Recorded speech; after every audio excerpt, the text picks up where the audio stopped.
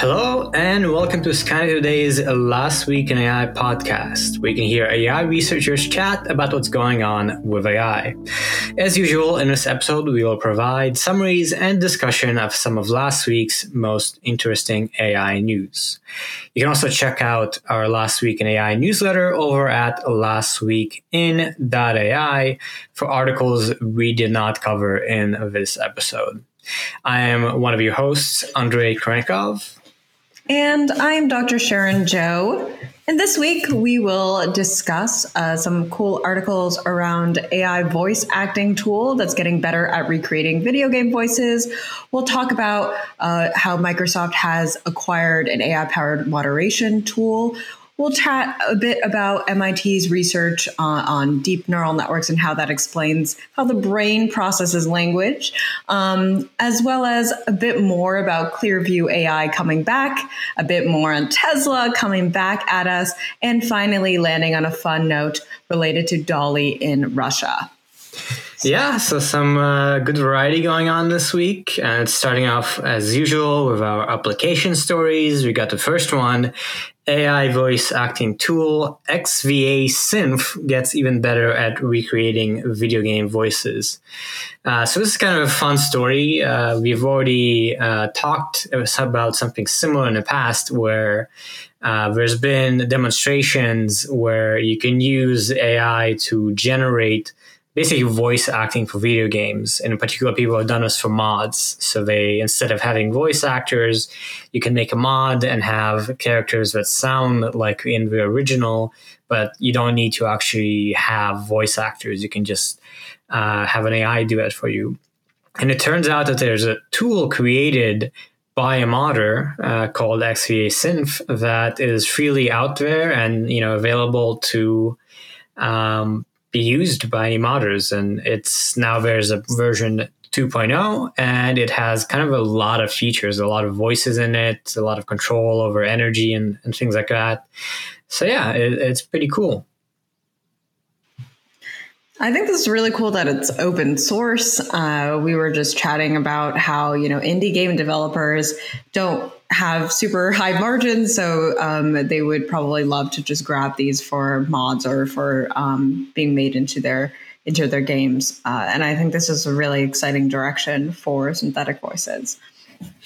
Yeah, it's certainly cool. I do think that it's a little bit in the ambiguous area in terms of you can base the voices that you generate on existing characters, like, characters from BioShock Infinite or Fallout 3, like particular characters or particular voices from these existing games, which is definitely a gray area where it's not like they licensed those voices from those actors, right?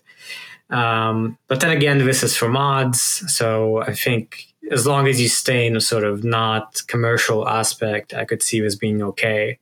But we have talked about it being sort of definitely a question mark as to how this will evolve in terms of actors licensing out their voice and stuff like that. I think them opening this up as an open source tool first will invite that, and hopefully they'll adapt that over time. I think they just want to show that the technology works, and then hopefully they will be, paying those actors or somehow striking something there. For sure. And it's interesting. Yeah, it's cool to see also that I think it's basically one software engineer who built this, Dan Ruta. So cool to see what passionate people can do, I guess, in their spare time. And on to our next article. Microsoft acquires AI-powered moderation platform 2Hat. And so announced today, Microsoft has acquired 2Hat, which is this AI content moderation platform. The amount was not disclosed, but they've been working together for the past few years on proactively moderating gaming and non-gaming experiences for Microsoft. And it sounds like it's been fairly successful. So Microsoft has taken that in-house.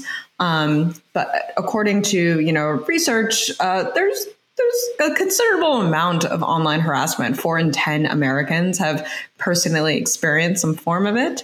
And yeah, it's important to have platforms like these helping with moderation. I know there are a lot of famous platforms that are known to be poorly moderated or, very heavily user moderated, such as Reddit. Thoughts on this? Yeah, we were just chatting. It's interesting that it was founded in 2012 by a person who was a security specialist at Disney Interactive, working on the safety and security team for Club Penguin.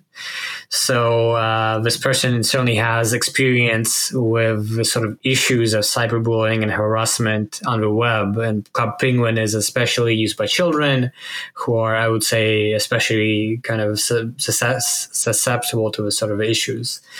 So certainly I think automated AI powered moderation is something we want to have, that, would help tackle this huge thing where human moderation is just not going to scale. And, it's also interesting to see that the Canadian law enforcement, uses, or works with a company to train AI to detect child exploitative material, such as content that is inappropriate.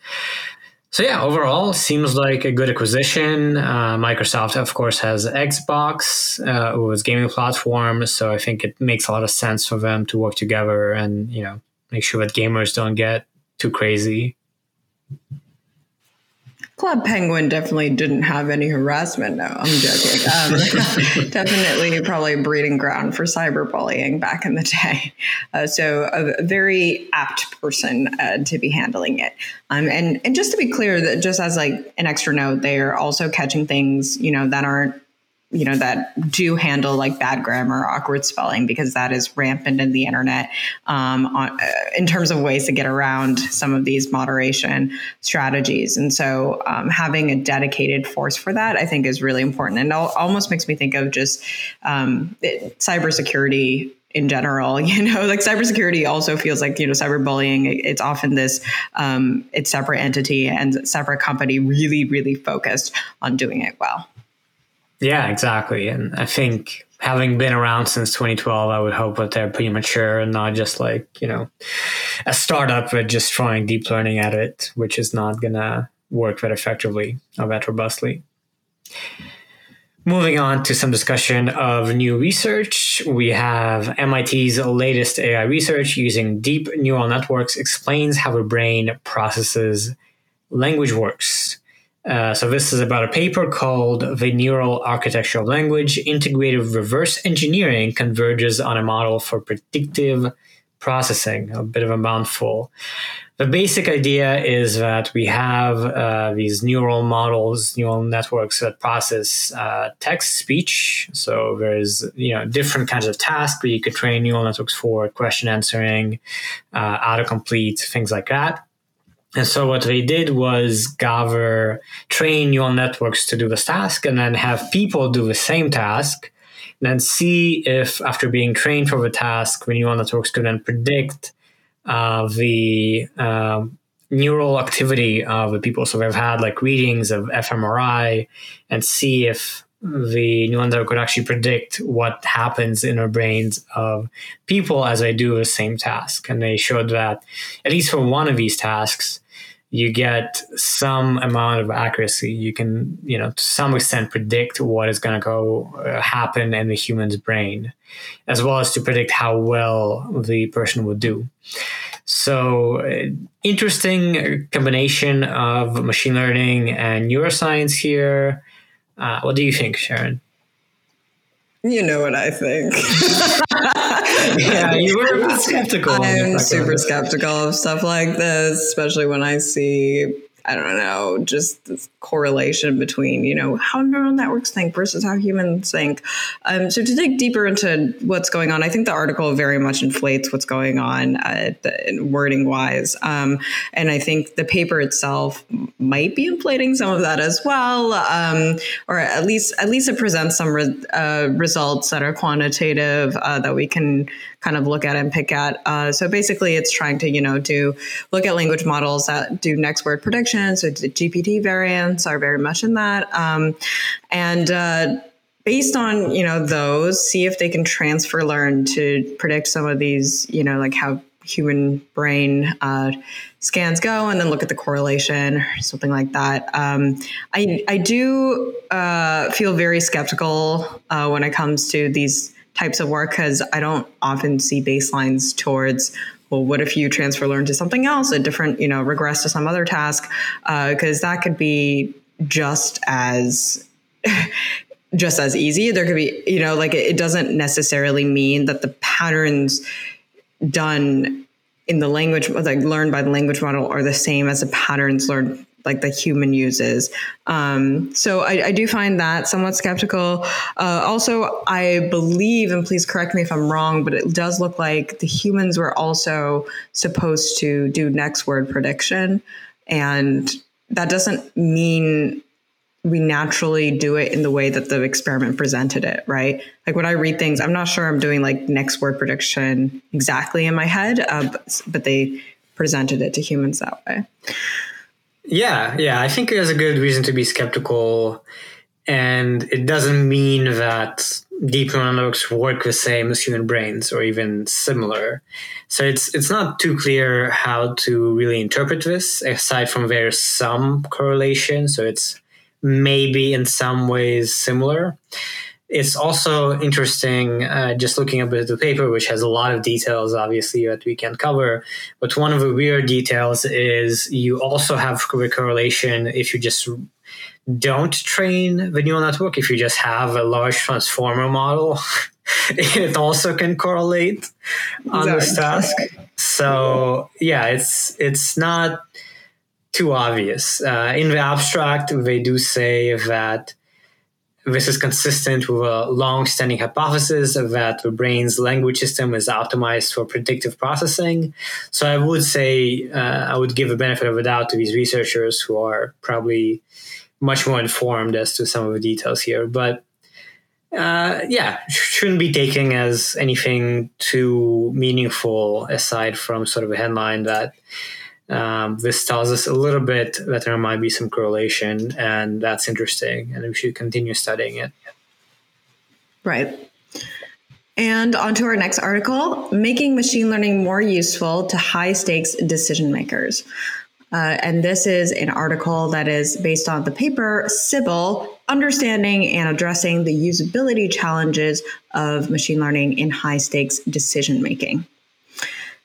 Okay, so this is very much a study around usability and kind of the downstream use of machine learning. And when we put it in the hands of users, what do they think of a model's predictions?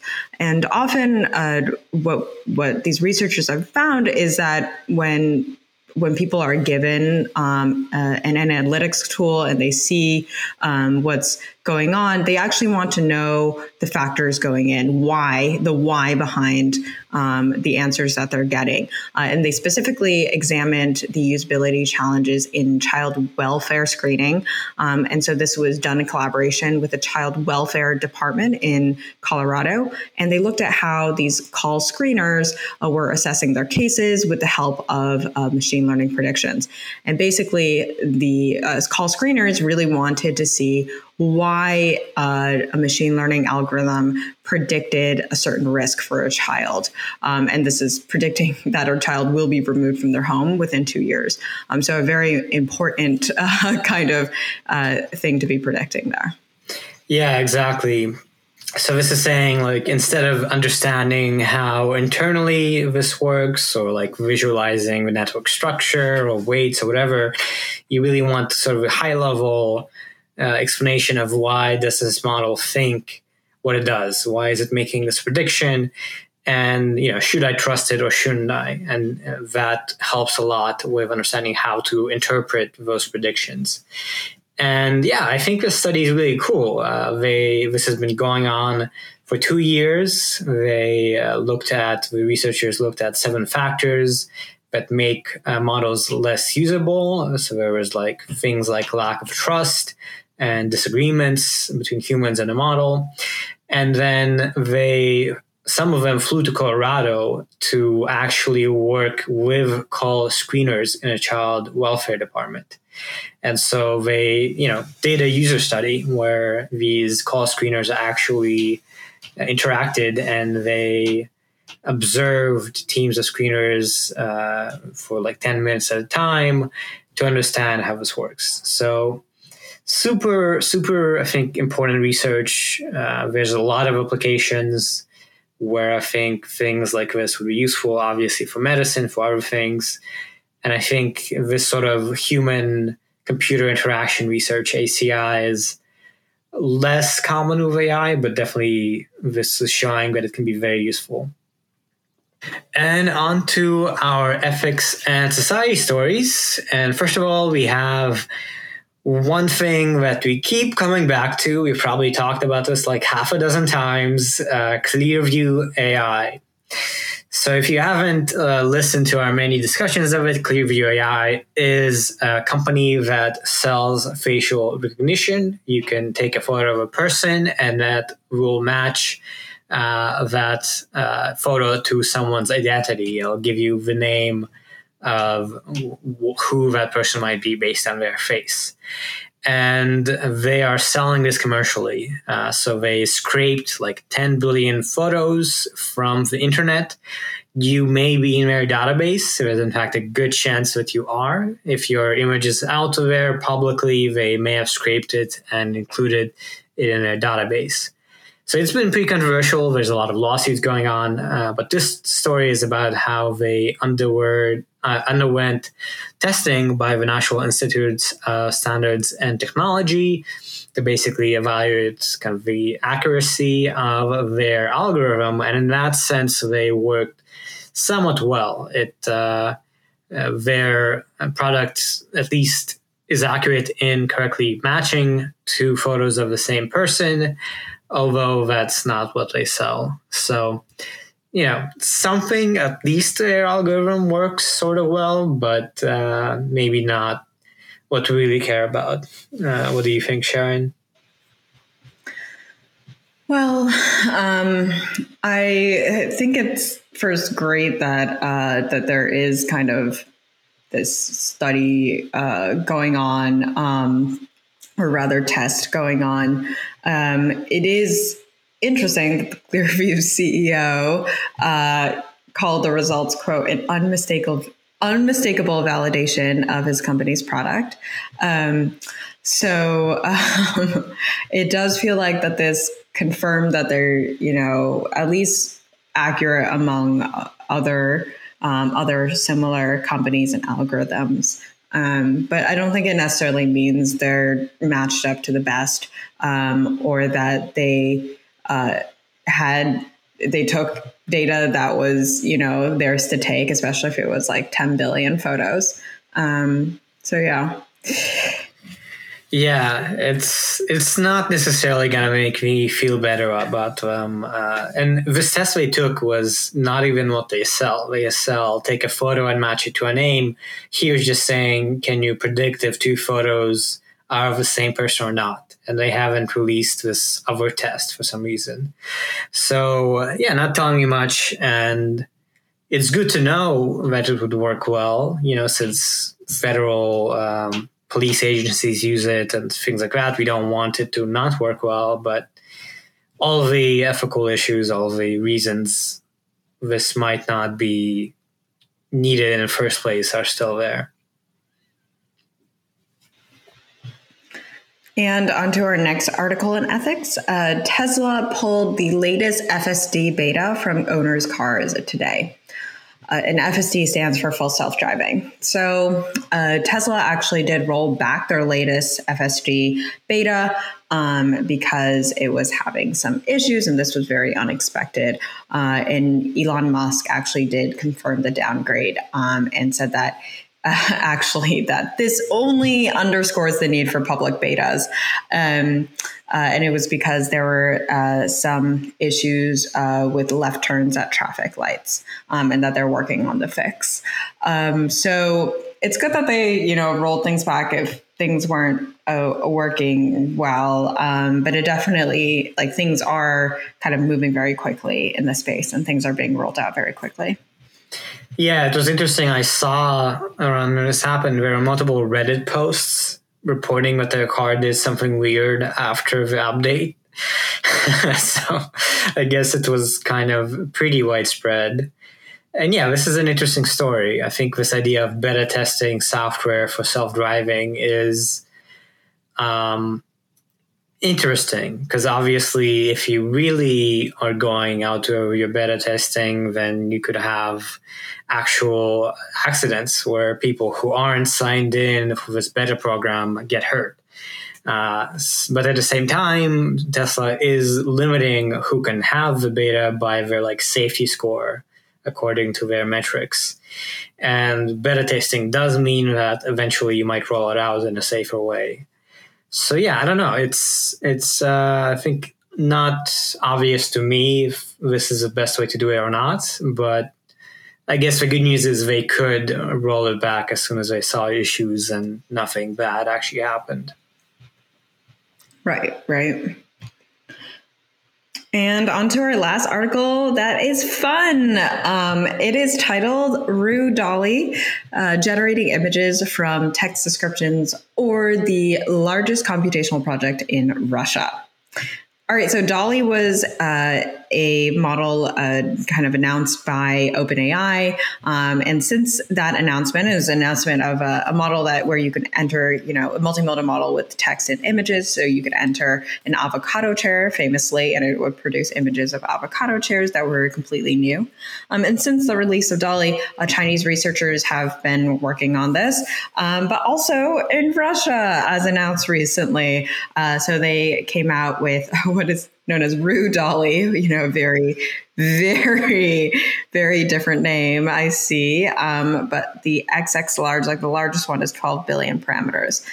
So very cool that this is coming out everywhere. It does sound like it is useful, and it sounds like Russia wants to get into the game.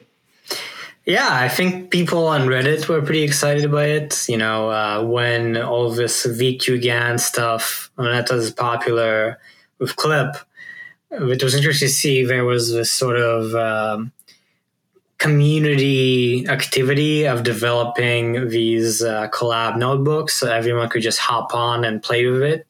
And something similar is happening here. Now that the model is open sourced, people are sort of making it usable in English language and, making it super easy to just type in text and see images. And it's as we've seen with the VQGAN Clip, it's a lot of fun to do these sort of image from text things. I will say their avocado chairs are a little underwhelming compared to the OpenAI DALL-E, but still, these look really nice. So if you haven't seen DALL-E, you might want to look it up, because it is a bit surreal how good the images that you get from text are. Right. And these images look really great too. So, they don't look as good, but they do look very, very good. And so may the race begin, or continue rather. It's actually quite exciting to see the different countries, in a sense, compete. I found out from this article that there's also a Chinese model released that has 4 billion models, parameters. So, yeah, I think that's good. We also seen that with GPT-3, OpenAI also developed it, hasn't released the model, and then others have gone on to recreate at least a version of it and are working on it. So it's cool to see that you can't do anything truly proprietary. If you know a basic idea, then others will release it open source. Right. And with that, thank you so much for listening to this week's episode of Skynet Today's Last Week in AI podcast. You can find the articles we discussed here today and subscribe to our weekly newsletter with similar ones at lastweekin.ai. As usual with any podcast, please subscribe if you aren't. And if you are, please give us a rating and a review on Apple or Spotify or whatever. It would help us a lot. Be sure to tune in next week.